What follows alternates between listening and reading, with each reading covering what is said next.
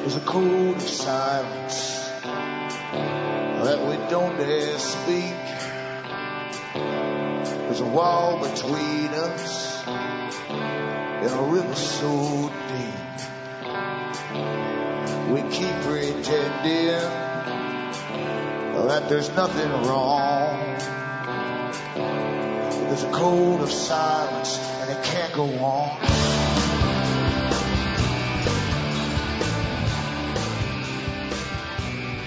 Hi folks, I'm Alan Watt and this is Cutting Through the Matrix on November the 17th. Yeah, 17th it is today, 2010. Newcomers look into cuttingthroughthematrix.com website. There's lots of audios for download and lots of information in the audios. We're trying to give you shortcuts, because if you go through all this stuff yourself and try to start from scratch, it's like reinventing the wheel. Why bother when there's so much material already out there for you to follow? And you can either accept it or deny it. It's up to yourselves, or go off in a different direction with it, as some people do.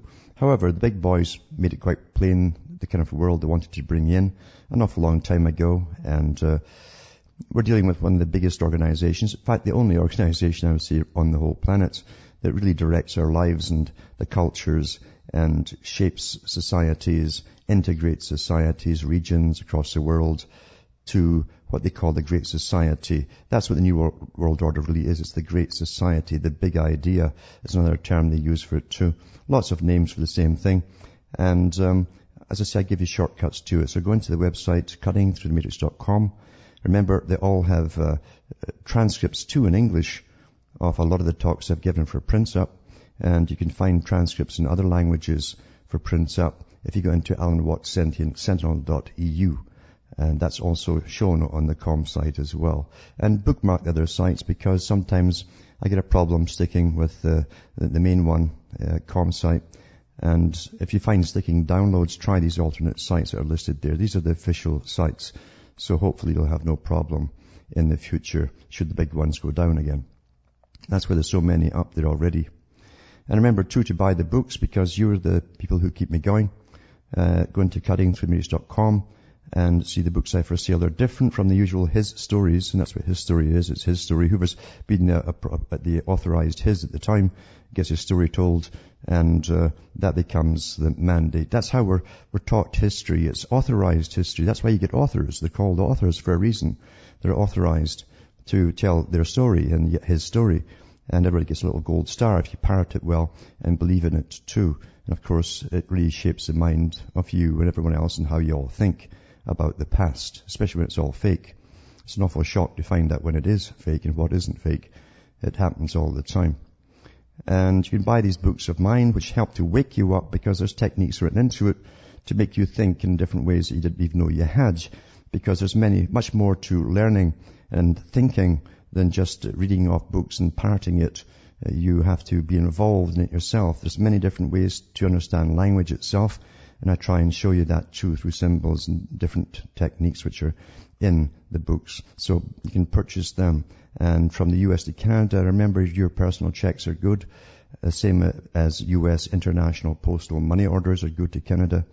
PayPal for order or donating is good as well. Just send the appropriate donation. You'll see the prices in cuttingthroughthematrix.com. And follow the donation up by an email with your name, address, and the order, and I'll get it out to you. Same across the rest of the world. Remember, you can also use MoneyGram, Western Union. You can use PayPal to order or donate, as I say, across the rest of the world too. Western Union is kind of steep, I think. The MoneyGram is cheaper, and it's cheaper still if you don't want to wire MoneyGram. Just get them to write you a check and post it. It takes 7 days, but it's about half the price or less than wiring it out. And some people just send cash too. That comes through as well for the present time. And as I say, we go through the history that led up to this stage we're in. See, the New World Order isn't just a thing that happens, and that's the final thing done and over with, and a flag is hoisted. It's an ongoing process to indeterminate goals which are always changing to the future. They call it progress. Back with more after this break.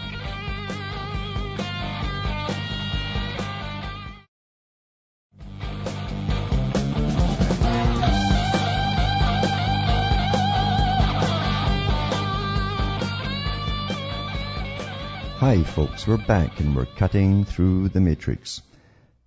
The big society, the big idea, the good life, there's many different terms used for the same thing. And in the early phases, they often called it the good life, but what they really meant was a scientifically run society, an ordered society where the unfit wouldn't breed. Eugenics is a big part of it. And depopulation was a big part of it, still is a big part of it today, very big part of it, in fact. And I've gone through the histories on this particular show. I won't go through them again to do with eugenics and the organizations and foundations which funded a lot of the big programs in eugenics in the US and Britain and elsewhere. But there were big players. And yep, members of the aristocracy, the Huxleys, all these guys were involved in eugenics. They were fascinated by the idea that science eventually could create the perfect society through tinkering with genes and so on. But they also wanted to bring in a society where people would be forbidden, certain people would be forbidden to have children. They thought that the idea of mandatory sterilization was a very good idea for certain people. And that was picked up upon, of course, by even the Soviets picked up on that one, and so did Adolf Hitler. It's quite amazing how old this particular agenda is. And you'll find it even in the writings of Blavatsky and Annie Besant that took over, that they'd bring in a new society, this wonderful new society, this socialistic ordered society where science would take over. It's always the same thing. Science would take over.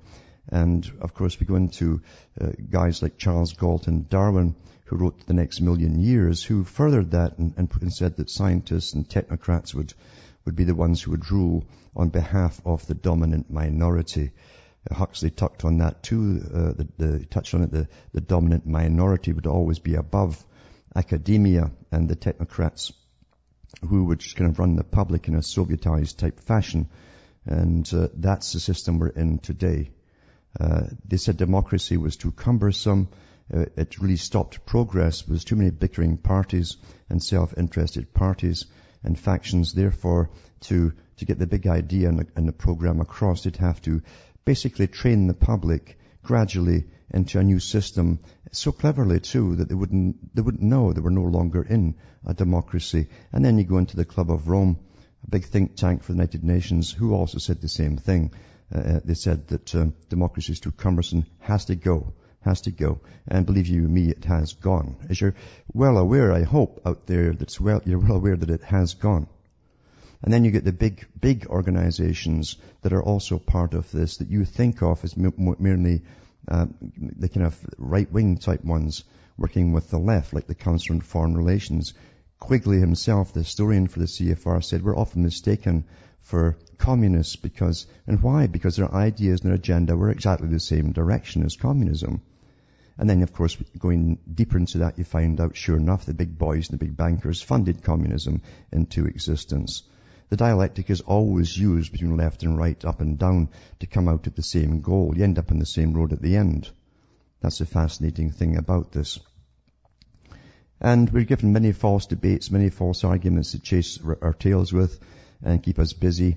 We're given lots of counterintelligence put out there too. Why would they allow you to run away with the internet without giving you counterintelligence to tick you off in circles into the stars and creatures that should be made into shoes and belts and stuff like that? They're supposed to be kind of humanoid, if you get my drift. This is all counterintelligence to mix fact with fiction and ridicule the fact. That's a simple tactic with it. And it's interesting too that Professor Carl Quigley said that the group, the CFR, Council on Foreign Relations, which is just the American branch of the Royal Institute for International Relations in London, he said we're often mistaken for communists, he says, and we have no aversion to working with them. That's what he said in Tragedy and Hope and the Anglo-American establishment. And they work with dictators, communists and whatever. Communists are very good because communists are really the main organized group in the world. Communists are very dedicated to what they do. The far lefties are very, very dedicated. And literally, and George Orwell showed you the mentality of them in his book 1984, that communistic mindset of training and the ability to take a new idea that totally contradicted yesterday's idea and spouted out as though you'd always believed it. Well, that's how the communists are. And if we go into a deep freeze, you'll find the same thing with the climatologists, who basically are all part of the socialist left that used to be called communists. That's why they use them all, because they want an ecological scientific group to run the world, exactly as the Soviet system wanted to. And they have the ability to get told we're going into a deep freeze and immediately parrot that as though they did never mention global warming. That's the mindset of that type of personality. I've met quite a few of them, and it's always astonishing to listen to them prattle off the party line. And what I realized too in communism years ago is that there can be no dissent. It was all from the top down, what you had to say, what they had to believe. And when they told someone the latest line, it was like a robot talking to you. And you look in their eyes to see if they really believed what they were saying. And they would be hostile, very hostile, against even a challenge of basically countering them or questioning them on it. That's the type they've got running the IPCC at the United Nations for so-called climate change now, as I've toned it down to climate change. And last night I was sent a link, an audio link from the abc.net Australia by Will in Australia. And it's an interesting audio. I'm going to put the link up tonight after the show at cuttingthroughthematrix.com. And listen to this. This is for journalists, as journalistic panel debating the new way they will report news about climate change to the general public. It's fascinating. Fascinating to listen to them. Now, you remember me talking about 2 months ago when the IPCC, the United Nations, said that they were going to work differently and train journalists to put it across, the whole climate change agenda across in a different way to the general public. Well, you see, they're already doing it. They're already doing it, and they're all on board. But when I listened to this bunch of so-called independent, free-thinking journalists talking, I thought I was listening to a Communist Party meeting. I'm not kidding about it. Because every tactic they'd use, smear campaigns on their enemies and so on, nasty name calling about their enemies, was used. They actually had a loathing for Christopher Monckton, who was given exposure on Australian television and radio. And Christopher Monckton knows his stuff. He just put out facts, figures, and so on. He didn't give us opinions. These guys tried to say he just gave us opinions.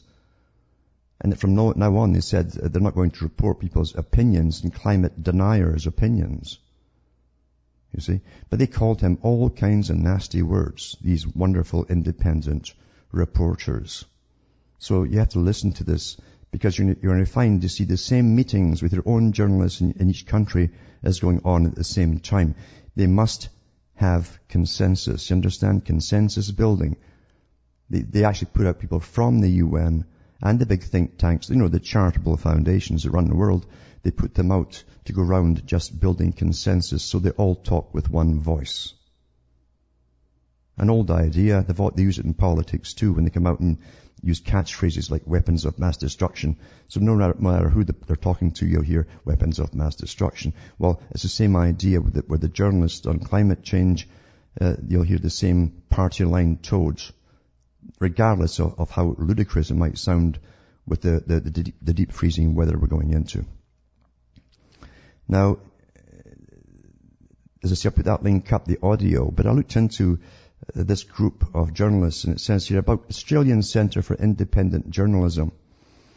And it says the Australian Centre for Independent Journalism reporting, this is what they're reporting to, and they're reporting at the Munster Forum. They call it the Munster Forum, Climate Change Munster Forum. And it says, this is what they said in this audio. The scientific consensus about the increasing scale and urgency of climate change has made journalism's commitment to traditional concepts of fairness and balance obsolete. I hope you heard that, right? The scientific consensus about the increasing scale and urgency of climate change has made journalism's commitment to traditional concepts of fairness and balance obsolete. So you're not going to get a fair and balanced journalistic opinion on anything. You're going to have the scientific, the authorized scientific version. That's actually mentioned in the audio, that's all they're going to report from now on. It says the Australian Centre for Independent Journalism, what a joke, eh? Aims to stimulate the production of high-quality journalism, no kidding, especially investigative journalism, to conduct and support research into journalism and the media, to contribute to scholar debate and research about journalism, and to promote community discussion about the relationship of journalism to political, social, and cultural democracy. So we're getting it from the far lefties who are, I'm not kidding, these people are radical. They really believe in what they're up to. They believe that any lie is okay as long as they can get their ecological society brought in. You know, very little factories, very little this and that. Now, they truly believe that mankind's the worst plague on the planet, these characters. Especially the lesser types, the ones who don't have the jobs like journalists do. It says the Centre is a non-profit organisation, no kidding, based at the Broadway campus of the University of Technology, Sydney. And activities of the Centre include publications of investigative journalism, provision of resources and reference services, continuing education for practicing journalists, and research in journalism, and yada, yada, yada. Now, that's one little bit about this particular group that's on the audio. And I'll go into another one here too. And it's got, actually I'll hit it when I come back. And that's quite something to read. Back with more after this break.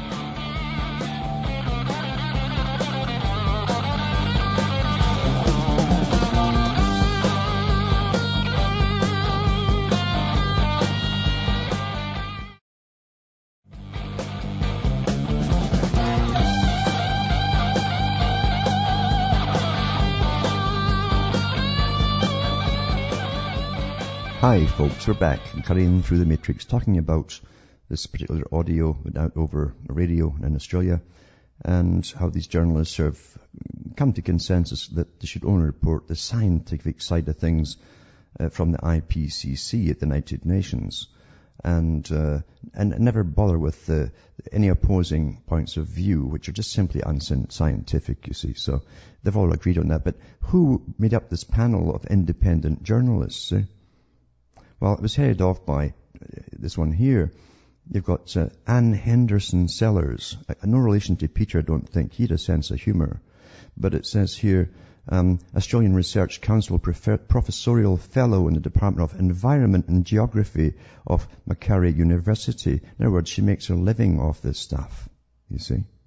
Professor Anne Henderson, double-barreled name, Henderson-Sellers, was a director of the World Climate Research Program in 2006 and 2007. Well, she's very fair, isn't she? And she would represent a good side of the story.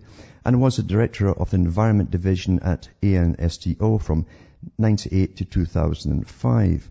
She was the Deputy Vice Chancellor, Research and Development of the Royal Melbourne Institute of Technology from 1996 to 1998. Prior to this, she was the founding director of the Climatic Impact Centre at Macquarie University, where she continues to hold a professorial in physical geography. Professor Henderson Sellers previously led the WMO project for intercomparison of land surface parameterization schemes, which operates as an international internet-based collaboratory. She recently led the Model Evaluation Consortium for Climate Assessment called MECA, I would love their names, MECCA, analysis team. She also acts as a consultant to the United Nations University on various aspects of the impact of climate. Very impartial person here to be involved in this little debate there, as she laid down the parameters of where they were to go in the talk. So that's one of them. And then we've got Sarah Clark, ABC's National Environment and Science Correspondent. You understand, every radio station, every television company, every newspaper has their own correspondent now on environment. In other words, these are the hack ones who couldn't get a job writing anything else. And it's so safe to write on this stuff, the handouts that they get handed all the time on greening, and so on, that they've got a lot to lose if this whole thing goes down the tube. So they're very impartial, as you know, very, very impartial. So she's the National Environment and Science Correspondent for ABC. It says she's the ABC's National Environment Science correspondent, reporting for both ABC radio and television. She's travelled extensively around Australia, reporting on the environment and the impacts of the drought and climate change across a number of programmes, including ABC's 7 p.m. news, Late Line report, Foreign Correspondent, and across radio news and ABC's flagship radio current affairs programmes, AM, The World Today, and PM. Her brief is extensive and covers climate change, space exploration, that's certainly where she is, water issues, drought, and future technologies. Recent assignments include covering the United Nations Climate Conference in Copenhagen. She's well in there, isn't she? A trip to the Arctic Circle to visit an Inuit village in northwest Alaska, living in a vulnerable and changing environment. Oh, there's a woman with guts. An assignment in the Antarctic alongside a team of scientists and ongoing coverage reporting on the state of the Murray-Darling Basin. So she gets to travel an awful lot, South Korea, Pacific Islands, the Caribbean, South Africa and Chile, reporting for the ABC. So that's another one that attended is on the audio too. Then there's Ben Cubby, who's the environment editor at the Sydney Morning Herald. Well, he's a very impartial guy. He'll give you impartial news on the environment, obviously, since he's also making his living off it. He's Associate Professor, there's Philip Chubb, Associate Professor of Journalism, Monash University, and the link's up there for that too. Philip's career as a journalist combines leadership positions in print, television, online media with publishing, business and communications technology. Then he goes through his history as well. And he's obviously well up there and got lots of friends in high places, in the right kind of clubs, you might say. So he also was making his living on this as well.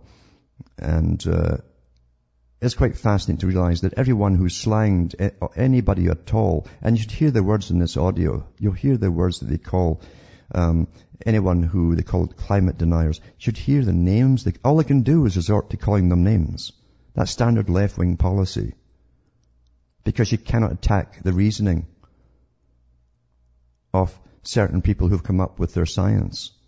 Not only that, they never mentioned all the hundreds of scientists who left the IPCC because they wouldn't go along with lies. That wasn't mentioned at all.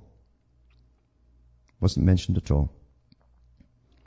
Quite something. But you understand that's happening in every country. They all get on board. So anything that you read, and I hope you always understand this and never forget this, never ever forget this.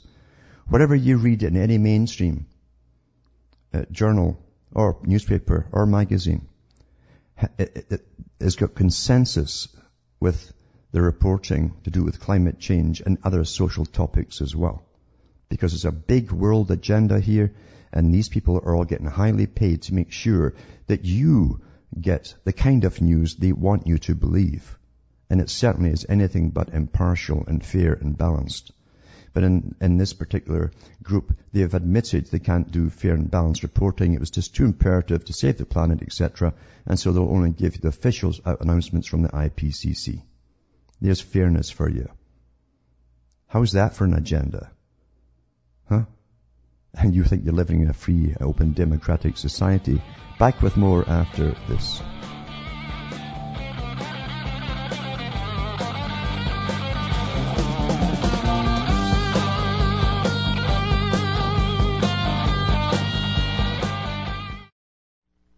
You're listening to the Republic Broadcasting Network. Because you can handle the truth.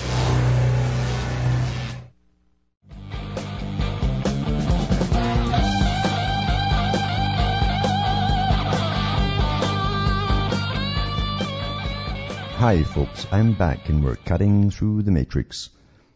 This system we're going into, we're actually really into it, well into it. The youngsters are already into it through their conditioning and indoctrination in schools, starting at kindergarten, into the greening society, sustainability.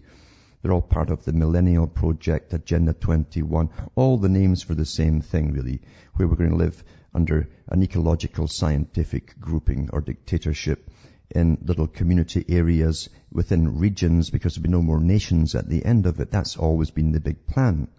And of course, all the groups at the top, all the opposing groups that you think are opposing the far left, the far right, the corporations, and so on, are all part of it. They're all in it together, using the dialectic to bring us into it. Because they all agreed long ago that this is the way they were going to take the world. And as I say, you can go into H.G. Wells' book, A Modern Utopia, and you get glimpses of it even there, as far back as when he wrote that one, with the help of his masters, of course, who financed him. But he was also a mouthpiece for the Royal Institute for International Affairs and the Fabian Society. The Fabian Society was just a group created by the Royal Institute for International Affairs to manage the left-wing radicals, to make them really push towards a utopia, thinking it was going to be a wonderland for the worker.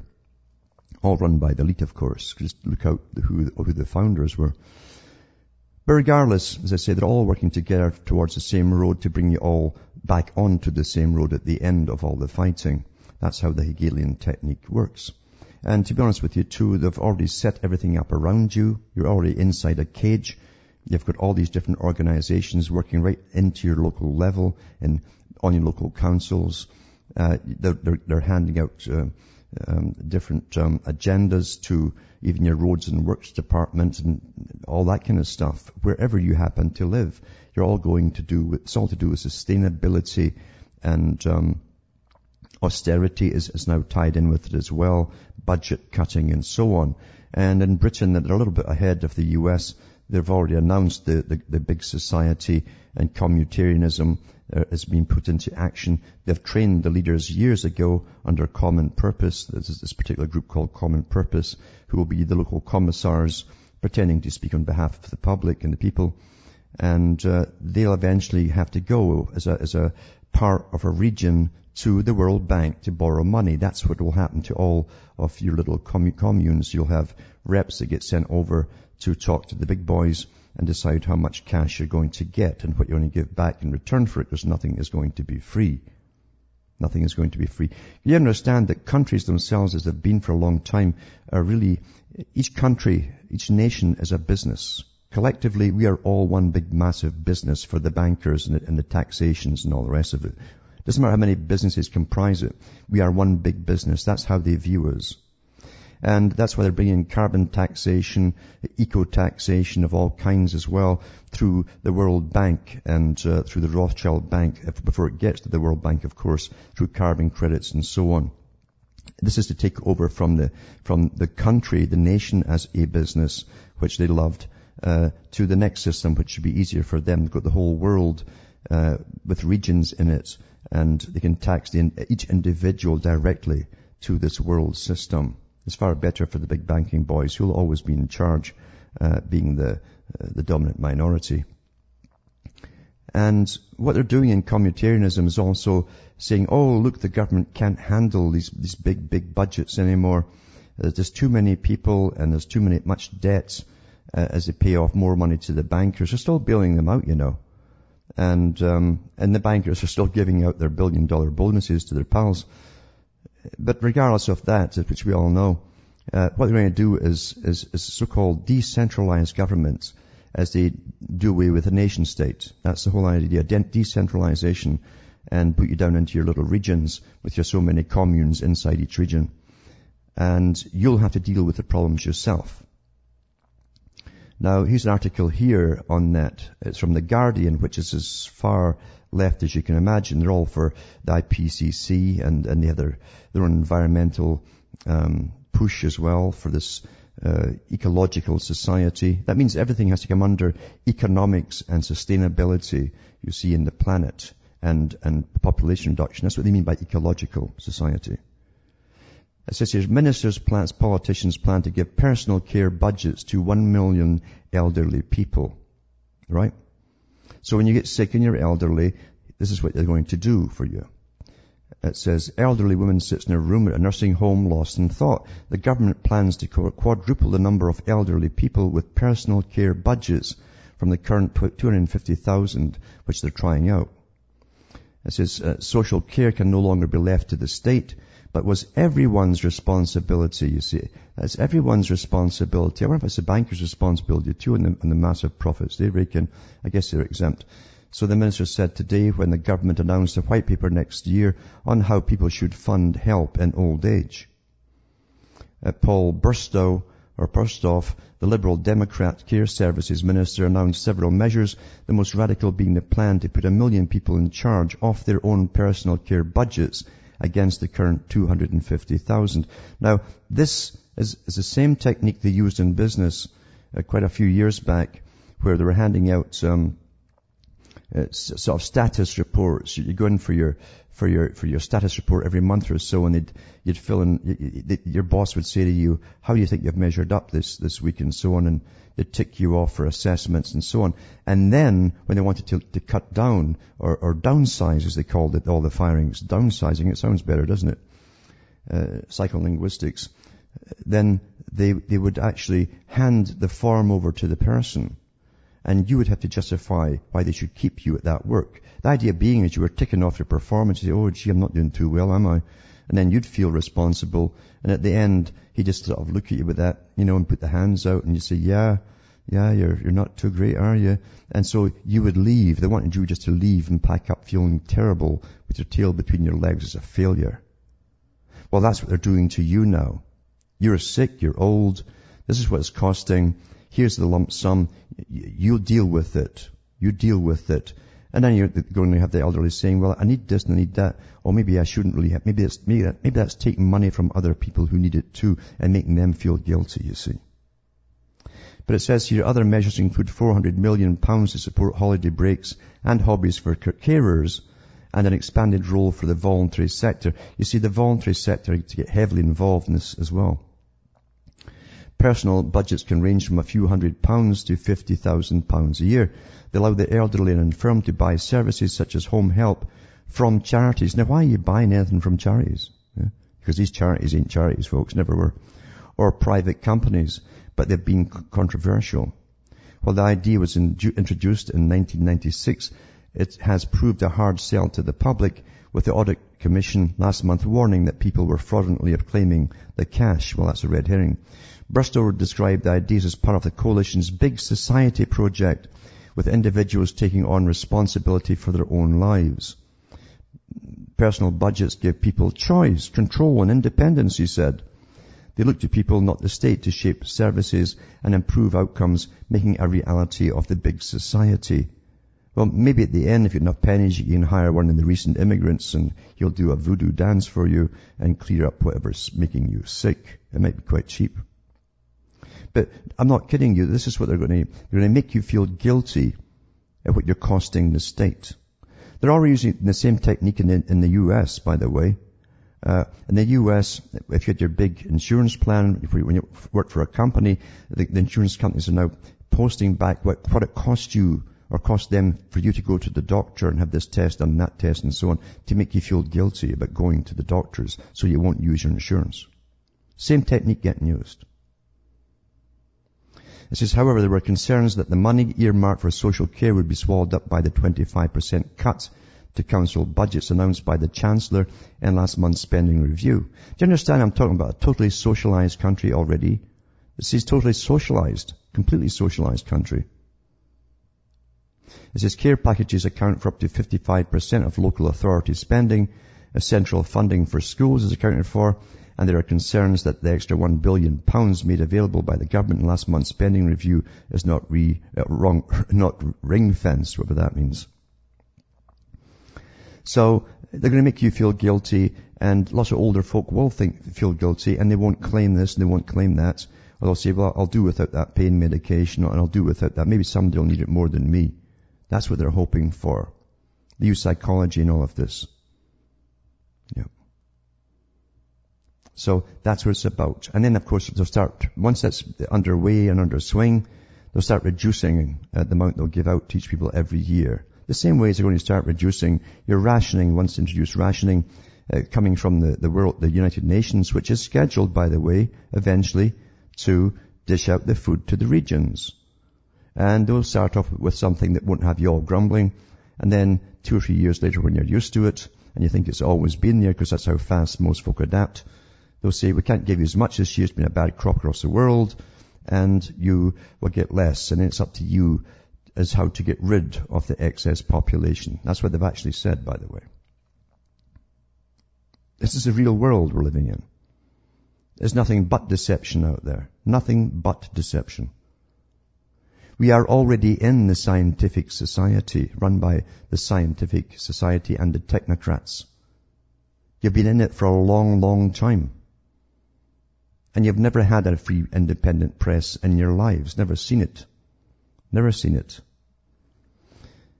One of the guys who helped set up this part of the scheme, I read from last night, and that was Lord Bertrand Russell, a guy who admitted in his biography he went over to China back in the 20s to start getting communism taught in the universities, because eventually they were going to make it a communist country, so they sent a British lord over to do it. Interesting, eh?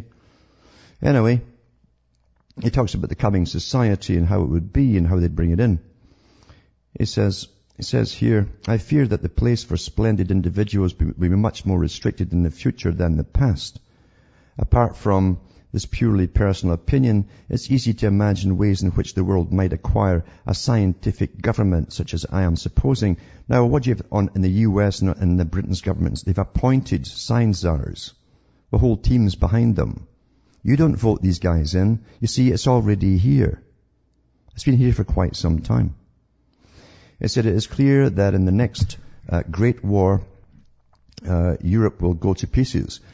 Probably the population will be halved and the surviving half will be in a condition of anarchic despair. In these circumstances, it will rest with the United States to make the world safe for plutocracy. The world safe for plutocracy, folks, is the term they use here. What's the US doing now? It's flattening the last few cultures who will not go into the system to standardize the world. He said an essential step in this process will be the acquisition of a considerable measure of control over Europe, where they've already integrated it completely. It says Dawes plans and Young plans, more drastic than those imposed on Germany in recent years, will be imposed upon Europe as a whole. Scientific experts will be employed to make Europeans work and to introduce the most up-to-date organization and technique. You better understand the word technique. It doesn't mean what most folk think it is. American Marines, it says, will occupy the site of what had been London, if need be, he said. And skyscrapers will be erected over the ruins of St. Paul's. In this way, a world government will come about, in which the power will belong to great plutocrats, but will be largely delegated by them to experts of various types. It may be assumed that the plutocrats, having become soft, will gradually become lazy. So that's the same as the Marxist doctrine. And you thought that came from left wing, didn't you? It says, like the Merovingian kings, they will allow their powers to be usurped by the less lordly experts, and gradually these experts will come to form the real government of the world. I imagine them forming a closed corporation, regulated partly by opinion, so long as their government is challenged, but chosen later on by means of examinations, intelligence tests, and tests of willpower. The society of experts, which I am imagining, will embrace all eminent men of science except a few wrong-headed and anarchical cranks. A crank to him was anyone, just like those journalists, who opposes the official point of view. It will possess the sole up-to-date armaments and will be the repository of all new secrets in the art of war. Now, he's talking about all war. That's war of the mind, war, all kinds of wars. There will, therefore, be no more war, since resistance by the unscientific will be doomed to obvious failure. The society of experts will control propaganda and education. Well, they already do. They already do.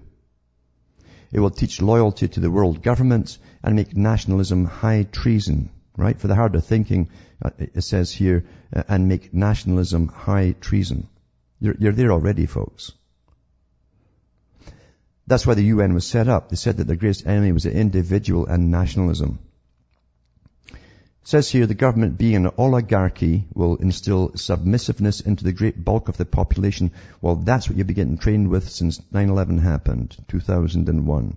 Give up all your rights for freedom and or for safety. Give up all your rights. And utter penetration into everyone's lives. No privacy. You've been trained already, and most have accepted it. Now it's normal. It's normal. We adapt very quickly, as Darwin says. So we'll instill submissiveness into the great bulk of the population, confining initiative and the habit of command to its own members. The only ones who will have initiative and command will be its own members.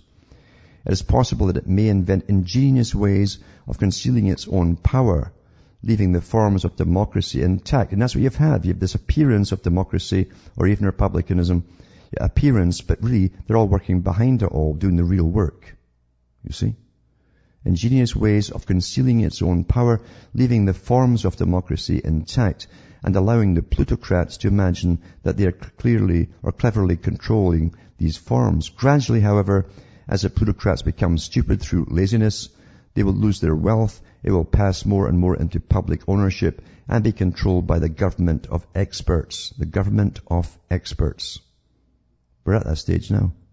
Thus, whatever the outward forms may be, all real power will be concentrated in the hands of those who understand the art of scientific manipulation. That's where you are. That's where you are already. That's pages 2, 3, 5, 6, and 7 of the Scientific Outlook. That's how far we've come. Most folks still think they're living in some kind of democracy. Meanwhile, you've got the technocrats running all over the place. You have all these appointed scientists with their boards telling presidents and prime ministers what to do. Setting up communitarianism everywhere. It's here under many names. To bring in this new war to save the world, to save the planet, to save humankind against all kinds of terror, including eco-terror and all the rest of it. See, we're here already in all of this. We're here already with all of it. And most folk don't know. They still think we're back in the 1920s with all the rights and so on and so on. Back with more after this.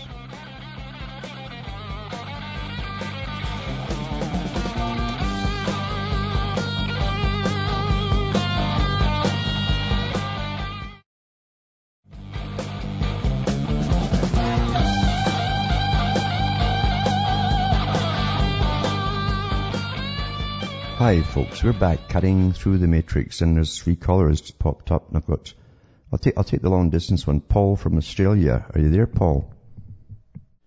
Mate, how you going? Hi Alan, mate, how you going, mate? Not too bad, yeah. Oh, that's good. You know, a little bit about what you were saying about before, Alan, about all the debt and stuff like that. You know, I was thinking to myself, with China, with the amount of debt that China has bought, you know, with America not being able to really pay it, because as you know, you don't borrow money to get out of debt, isn't that right? You know, you can't borrow your way out of a debt situation. Mm-hmm. Absolutely. Yeah, and I was thinking, how are they going to come and collect it? Because don't you reckon that wars, because like Alex Jones said on his show a little bit of time ago, about how the American government gets money for every single soldier that's killed. They get a cut of money from that. That's right. And I was thinking about China, you know, if they're not going to get their money, they'll come and collect with blood money. Do you reckon that's a possibility? It's a possibility if they were authorized outside of China. China doesn't run itself.